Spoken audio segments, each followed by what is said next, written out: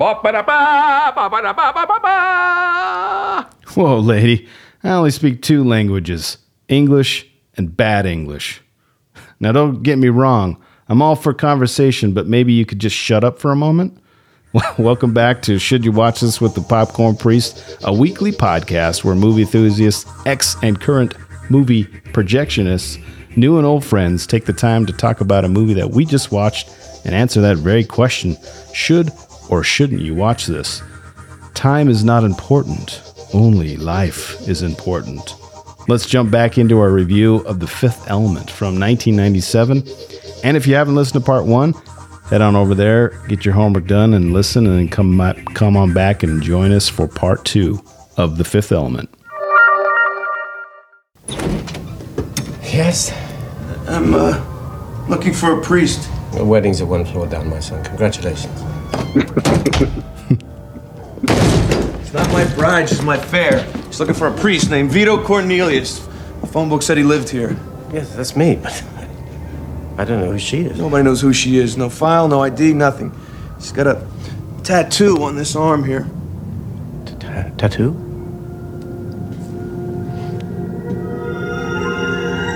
Oh, so cool. Fifth Element.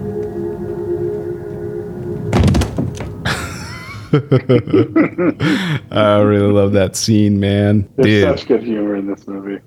I love Bruce Willis. Just in the 80s and 90s, he had this swagger that he wasn't super buff like all the action heroes at the time, but you felt like this guy is very cool. Man's man. Yeah. Well, let's jump right into trivia. Let me tell you something, Pandeo. So I only have 4 trivia points, but I think they're good. And I always try to include stuff that I didn't know about it. So you talked about this last week, that the divine language that was spoken by Lilu was over, 400 different words.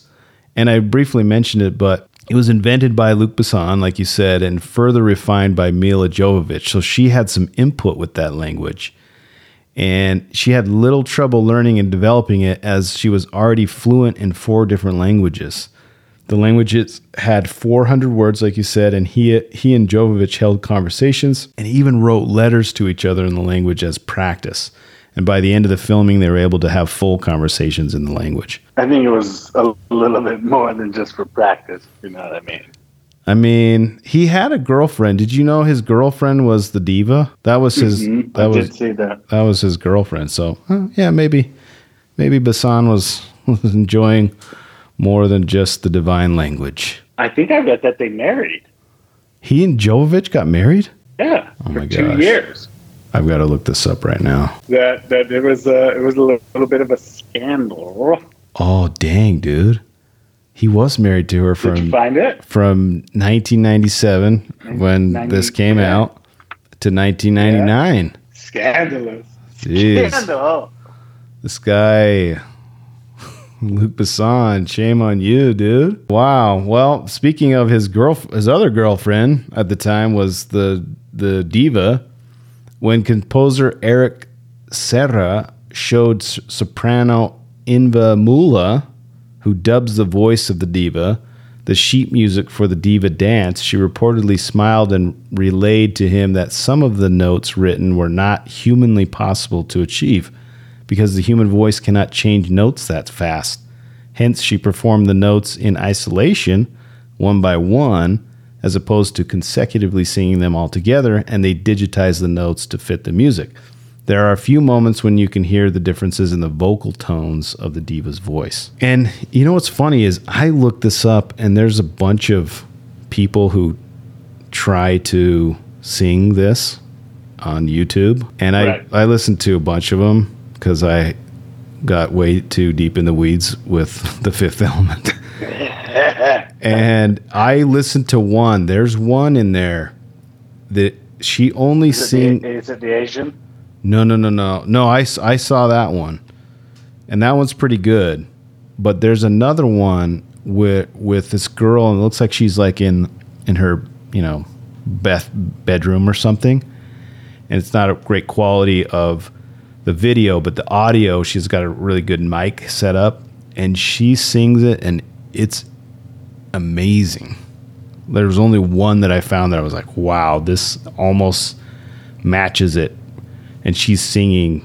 There's like no editing. I'll send you the link because it gave me the chills because I was like, oh my gosh, this lady, it sounds exactly like the fake. You know, they were recording all these separately and compositing them together.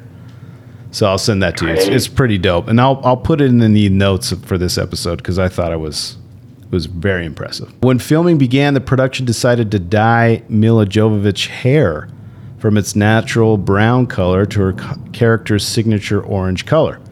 However, due to the fact that her hair had to be re-dyed regularly to maintain the bright color, Milla's hair quickly became too damaged and broken to withstand the dye.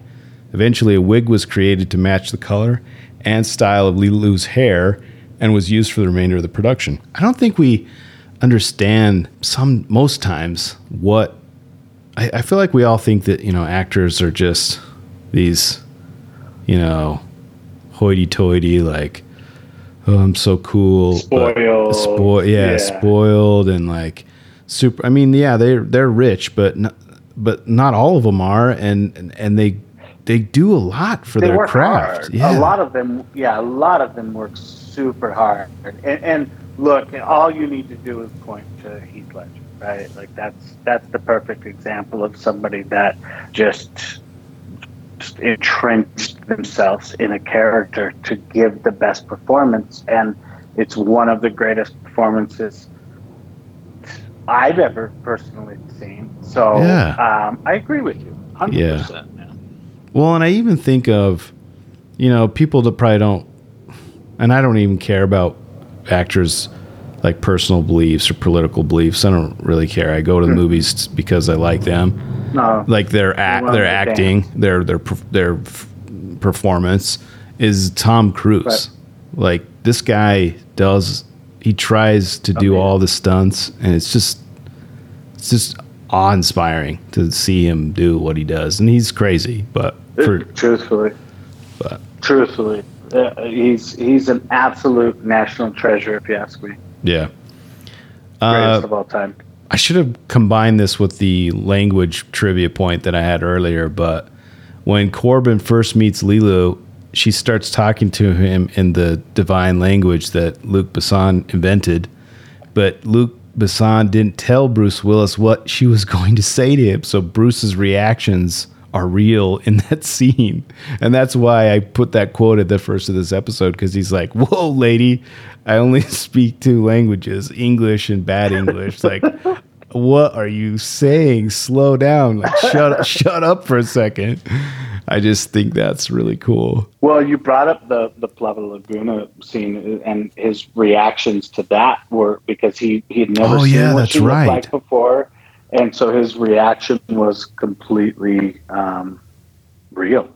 Yeah, I mean, you see his face and the shot of him looking up, it's like him just in awe of the performance and also the audio, because they matched it together. She had to lip sync it, and it's real. And they brought them to a real opera house, and there's all these people there, and Luc Besson was like, hey, we're going to actually have a performance. And then this happened, and everyone was like legit cheering and clapping for this thing that they did. It was amazing. I only have one more trivia, so if you have any, let me know. But I have 2 people that were considered for different roles in the film. We already talked about last week, Julia Roberts and what's her name from Showgirls?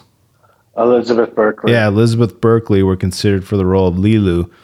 Mel Gibson was considered for the role of Corbin Dallas. And Jamie Foxx was considered for the part of Ruby Rhod. I've got another one that was considered. Oh, did I miss one? For that one. Oh, let's hear it. For Ruby Rhod, Prince. Oh. I read that he had a lot of inspiration from Michael Jackson and Prince, but I didn't read that he was actually considered for the role. The designer actually, the costume designer actually met with Prince and showed him all of the slides or drawings. And he's got some funny quote about meeting with Prince about it, and how maybe Prince thought he was saying F you because his English was horrible. Or his English was so bad. Yeah. I don't know. That seems like Prince would have been not as flamboyant. I mean, he's flamboyant, but agreed. Chris Tucker takes it to a level. Yeah, like his personality isn't like. Yeah, I don't think that would have been great. No, and I don't think anybody else would have been as good as Chris Tucker. I love Chris Tucker, man. I love his any movie he's in. I love when he's just double talking really fast. I think he's really underrated, man. Completely agree. So I'll add one more. Are you done with your trivia? Yeah. I'm ready to get into beefs, but you go ahead. Let me throw this one at you. And this is one that I think needs to be verified. But there's an uncredited voiceover. I don't know what you would call that. Did you find this out? Do you know this one? Are you talking about Corbin's mom? No. Oh, is there something about Corbin's mom? Oh no, I just, that voice, his mom's voice, it's uncredited, and I wanted to know. Her voice seems really familiar to me, and I never found out who it was. But something else. So this is a different one. Okay. So the taxi dispatcher. Okay. Named Finger. You know, when he's talking to him, says you got to come in for a overhaul. Yeah. Vin Diesel. No. That I didn't have time to go back and verify. So everybody listening needs to verify, trust and then verify. Dude, but you know who I thought it could have been? I have an article that says it. Do you know who I thought it could have been? Who? Fudging Tone Loc, bro. Let's do it. Let's do it. I thought it was Tone Loc, man. But Vin Diesel, that's a crazy take. We'll have to see if anyone knows. Tweet us if you know the answer to that question, because if it's Vin Diesel, that'd be crazy. Now I do want to know who the voiceover was on for the mother. Oh, one other just quick little note, and I don't know if this is going to get into, I guess you're kind of done with Easter eggs, but Basan's father worked a part-time job to pay his art and school, which was, I guess, not necessarily art school, but art and film school. And that job was as a taxi driver. So in all of Basan's movies, you will see a character centered around being a taxi driver. Dude, that's interesting, because you think about him writing the movie The Transporter, you think about, him writing Taken, you think about all the movies that he's done, there's always somewhere in there a taxi driver or something prominent about driving people around. Yeah. That's pretty cool. I always like that stuff, man. When people pay the homage. Yeah, I love it when they pay homage. Yeah, that's a really cool way to pay homage to your dad. That's awesome. Yeah. I hate to bring us down, but we got to get into... Where's the beef? Hey, where's the beef? Popcorn beefs. I only have 2 beefs because I really like this movie. It's no surprise I've been gushing about it for 2 episodes now, but I have two beefs. And despite the movie's success and positive reviews from critics, Basan decided not to make a sequel or otherwise expand the Fifth Element universe and pursue other interests. And we talked about this last week, about how he had written 3 scripts and they combined it into one. I'm sticking with my guns. Like, I want a little more of this universe. I wanted more Fifth Element. Yeah, and I was the opposite. I liked where it lays. But I could see that as a beef. Well, and I don't necessarily want a Fifth Element sequel in 2010 or 2022. I would have wanted one in like 1999 or even 2000, right. Like really close, so that they're still having to do a lot of what they did, what made it special, right? I think if they do it now, it's going to look like Valerian, that crazy movie that, there's some really amazing visuals, but it just feels empty to me. I agree. Forced. Yep. Like we said last week, forced. And this is my second beef. I was watching an interview, speaking of Valerian and the City of a Thousand Planets. He was promoting that movie when he was interviewed, and again, it was a disappointing film for me. He mentions that he had a nightmare shooting The Fifth Element and that he doesn't like practical effects over CGI effects. I'm not a purist that always, rants about everything should be practical. But in this case, it's better because of all the sets that were built. It was so much better. All the photography, everything, the cinematography. The models, the cinematography is incredible in this movie. And it looks great now. It looks great in 2022, which not a lot of movies can say that. I really, really agree with you there. Well, and you think about like movies like Jurassic Park, which still hold up, where they built, there were CG dinosaurs, but there were also like full-size T-Rex, So there's a blending of that, and that's why I think it still holds up so well now. It's funny you say that, because as I'm watching it, I'm thinking there's not much difference 25 years later from the visually the visual effect part of this movie. There's not a significant difference, and I think a large that is due to the practical pieces of the effects. Mm-hmm. Well, and we even talked about Dune.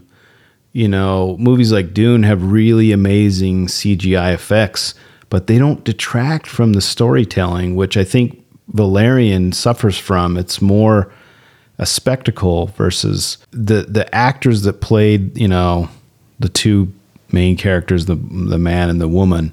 You contrast those to the ones in The Fifth Element, where you've got this really charismatic Bruce Willis, whereas the guy in Valerian is like a shell of a guy. He's not that charismatic to me.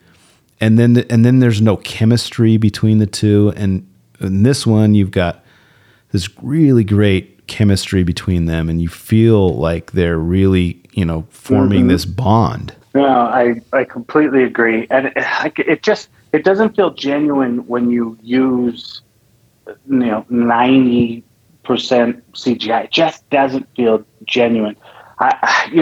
Obviously Avatar and like that type of movie is on a different level, because it's not necessarily humans in CGI or CGI layered to actual scenery, right? Like 90% of the movie's all CGI characters included, so it sounds like a cartoon. So I just think it doesn't feel as genuine when you use that much CGI, and that's what I loved about this movie. Like, I just loved it. The what is it? What were the beasts called in this movie? The Mangalore? Langles? Mangalores. Mangalores, yeah. I think you're right. The Mangalores were not CGI. And it's okay that they're like not that perfect. They didn't move super great. I don't care. It's just awesome. I don't care. Yeah. They added to it for me. So, yeah. I agree. I have one beef. Ooh, I like it. And this goes to something that we talked about last week, and then also Gary Oldman and Bruce Willis did not share the screen together. Oh, I didn't even think about that. Yeah, bro. And like we talked, how Gary Oldman is so great, and this was when Bruce Willis was at the height, bro. At the height. I would have loved to have seen them, a little bit of back and forth would have been awesome. So that's, I guess it's significant beef, but minor beef. Interesting. But crazy when you think, like, you've got a hero and you've got the antagonist, right? Yeah. Not a single shared screen through the whole movie. Yeah, that's really interesting. It reminds me of like movies like Heat, where Pacino and De Niro, Pacino and De Niro only share like these two separate scenes in this entire, movie about these thieves, and it makes it so much more cool. But I didn't even think about that they didn't share the screen. That's interesting. That is a good. I would have beef. liked to see how it played out. Yeah, I like that. Well, this brings us to our popcorn puzzles. A sphincter says what? What? A sphincter says what? What? Exactly. I love that clip. And most shots of Gary Oldman, and this is what I read. I didn't pick up on this. Maybe you did, but they said that there's a circle around his head. In fact, a circle in the middle of the frame is nearly a constant motif in the movie.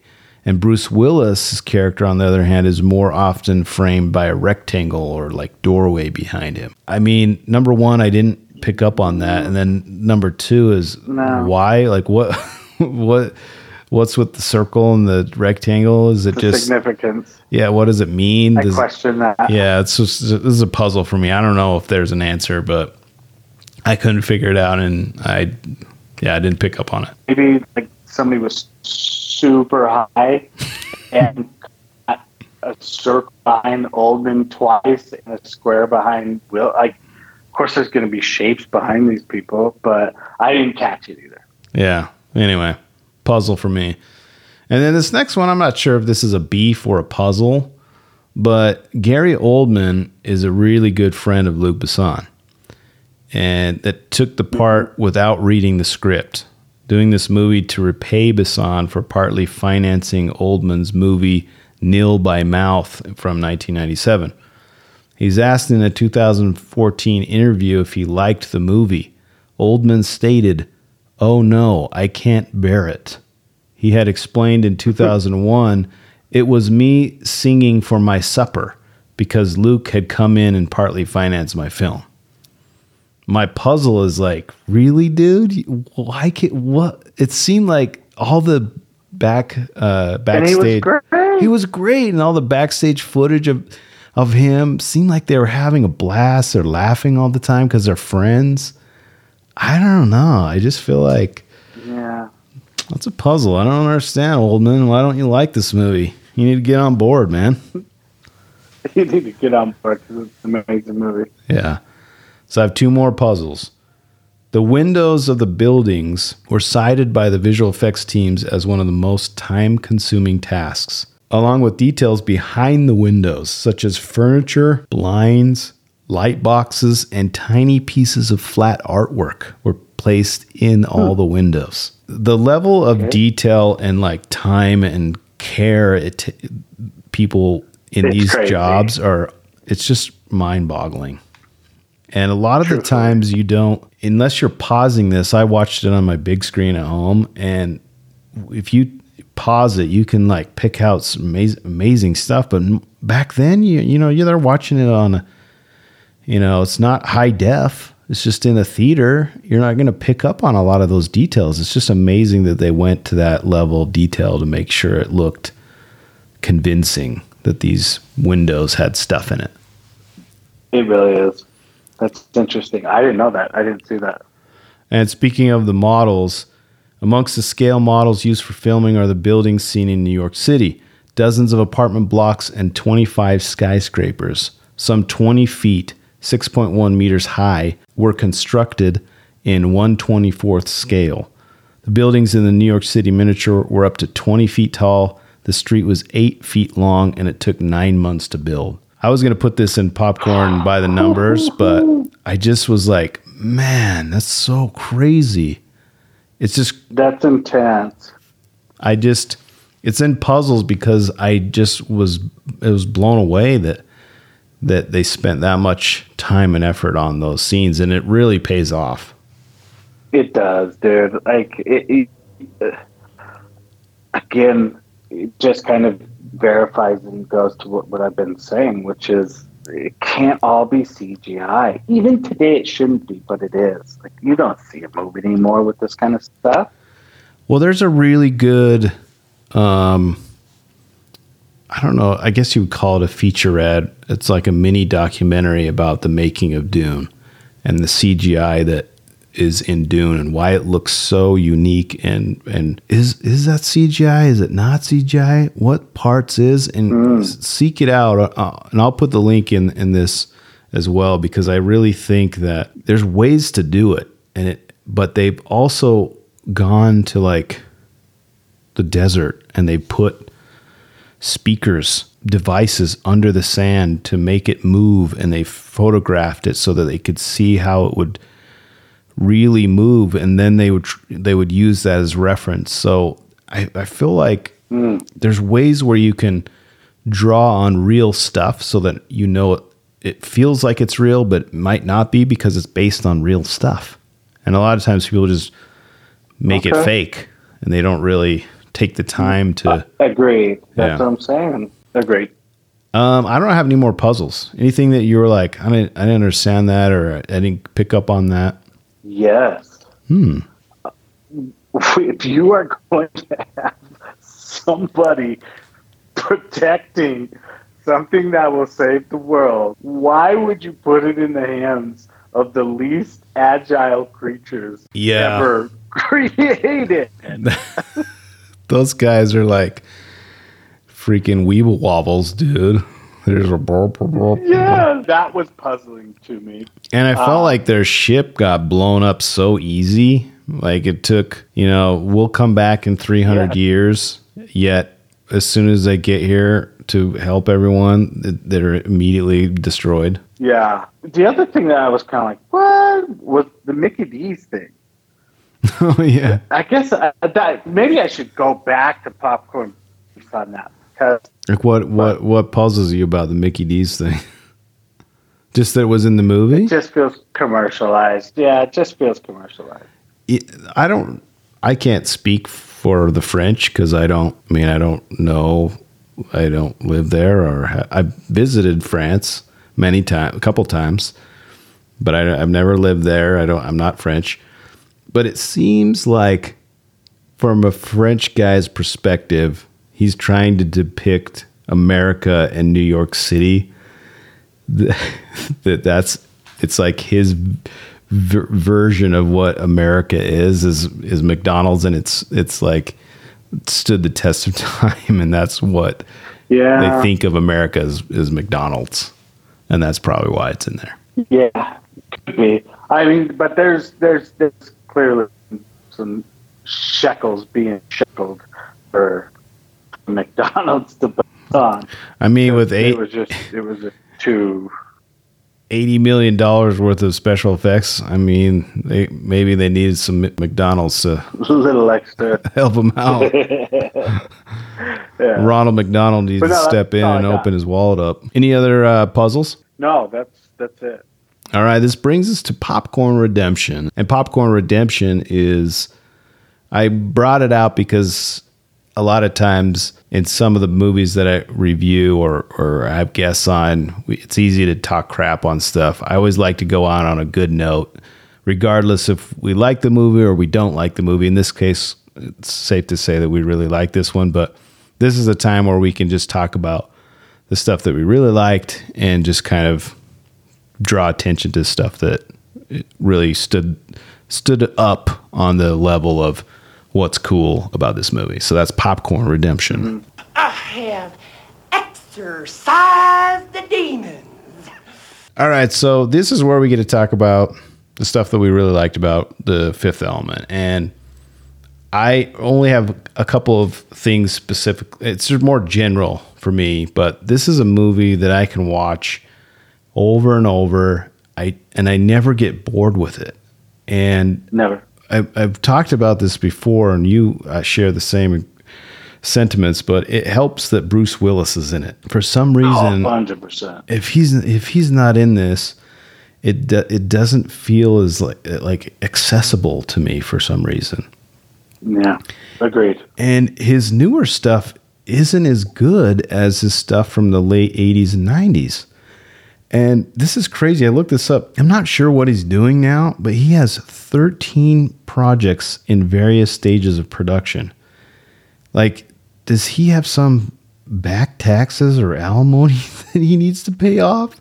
Like, is he the new Nicolas Cage? Like, what? He's virtually Nicolas Cage, yep. Like, you should see, like, literally, there's three of those 13 movies are a 1, 2, and a 3, like sequels of like trashy, horrible, straight to video movies. What? Yeah, I don't know what is going on. It's a sad day because there are movies like, you know, the greatest Christmas movie ever made, Die Hard.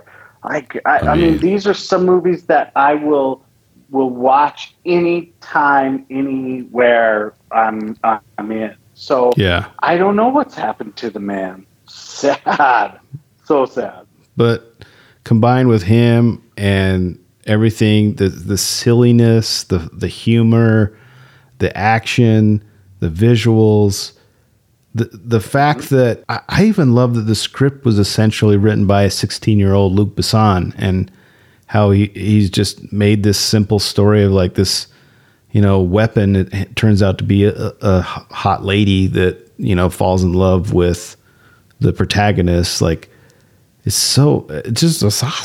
It's just simple and fun. And I completely agree. And I'll even, you know, to that visual effects, it's like the soundtrack is so good, and it just adds to the visuals. The soundtrack, the music to this is, and it's not just the Plava Laguna concert. Like, it's not just that. Like, there are so many amazing music ads that just truly do bring the scenery to life in an extraordinarily colorful, you know, landscape and cinematography and all of that. So I love the music. And it sounded otherworldly. It sounded new, something that you hadn't heard before. And you come into this movie and it's like, man, combined with everything that there is, it's so cool on one hand, but sad that this guy hasn't been able to capture that again, even though he tried with Valerian. Yeah. You know what I noticed this time around that was really endearing from the movie perspective? There are so many parts where you can tell that they maybe should have reshot it because their reaction was laughing at or like one of my favorite parts of this whole movie is when the guy tries to rob him at the beginning. Oh yeah. And he's like, "It's okay, I don't need it." Like, that guy's so awesome. Give me the cash. Give me the cash. But if you look at Bruce Willis's reaction, like, you can see that he thought it was really funny. Yeah. So, I feel like they were very loose, which kind of helped me connect even a little bit more to these characters. That's another reason why I just love this movie. Well, and I agree, and I listened to some interviews, and Besson, not very many directors do this apparently, but he was in front of the camera all the time. And so Bruce was mentioning that he's in a scene, and usually that you'd say cut, you'd get out of the taxi cab or whatever environment you're in. There'd be a time where you stop. You got to go talk to the director, and you say, "Hey, was that what you wanted? Oh, let's do this. Okay, go back, set everything up." Besson is like behind the camera. He's like right up with the actors, and he's just like, "Okay, do it again. Do it like this. How about we try this? Boom, let's start. Let's go." And so there's a lot of fluidity to the performances that I think you get when you have those interactions with the director and they're so intimate with them. Mm-hmm. It's the same way with and when you're loose. Yeah, exactly. When you're loose. I feel like that's the same way with Adam McKay, who does movies like Step Brothers and, where they just let him do 20 takes, and how much funnier can we make it? Well, let's see if we can make each other laugh. And there's just like this loose nature, and it makes for just an amazing, you just pick from 10 clips that are the funniest thing ever. Agree. Yeah. Totally agree. Well, is there any parting thoughts for The Fifth Element? No, I think we pretty well covered it all. Like it's a movie that's got everything that you want. It's a movie that, your wife, your girlfriend will watch it. So, it's a classic. Yeah. Yeah. It's a golden bucket for me. And I'm a little on the side. I err on the side of, I probably give more golden buckets than I should, but it deserves it. This one's great. Yeah, that I've been a little more stingy with my golden bucket, but this one gets it, brother. Yeah. It gets the golden bucket. Yeah. There you go. Well, with that, hit me up on the Twitters or the Instas if you want to interact with the great Popcorn Priest at Popcorn Priest. Drop me a line and say hi. If you've enjoyed this or any of our previous episodes, please subscribe so you can get notifications on our newest episodes. I love movies and would love it if you'd share the love. Share this with the movie lover in your life. Another way to support the show is by throwing a few shekels at the priest.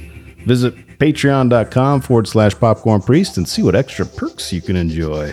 As always, thanks for listening, and thanks to my guest, Dan Sekulich.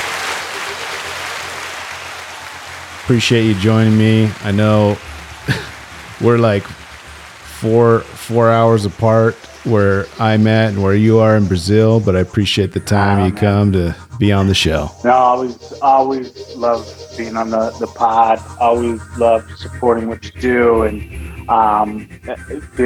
one other quick little note to all the listeners, I wasn't getting updates. Like, it wasn't telling me iTunes. You were subscribed, podcast, but it wasn't giving you notifications?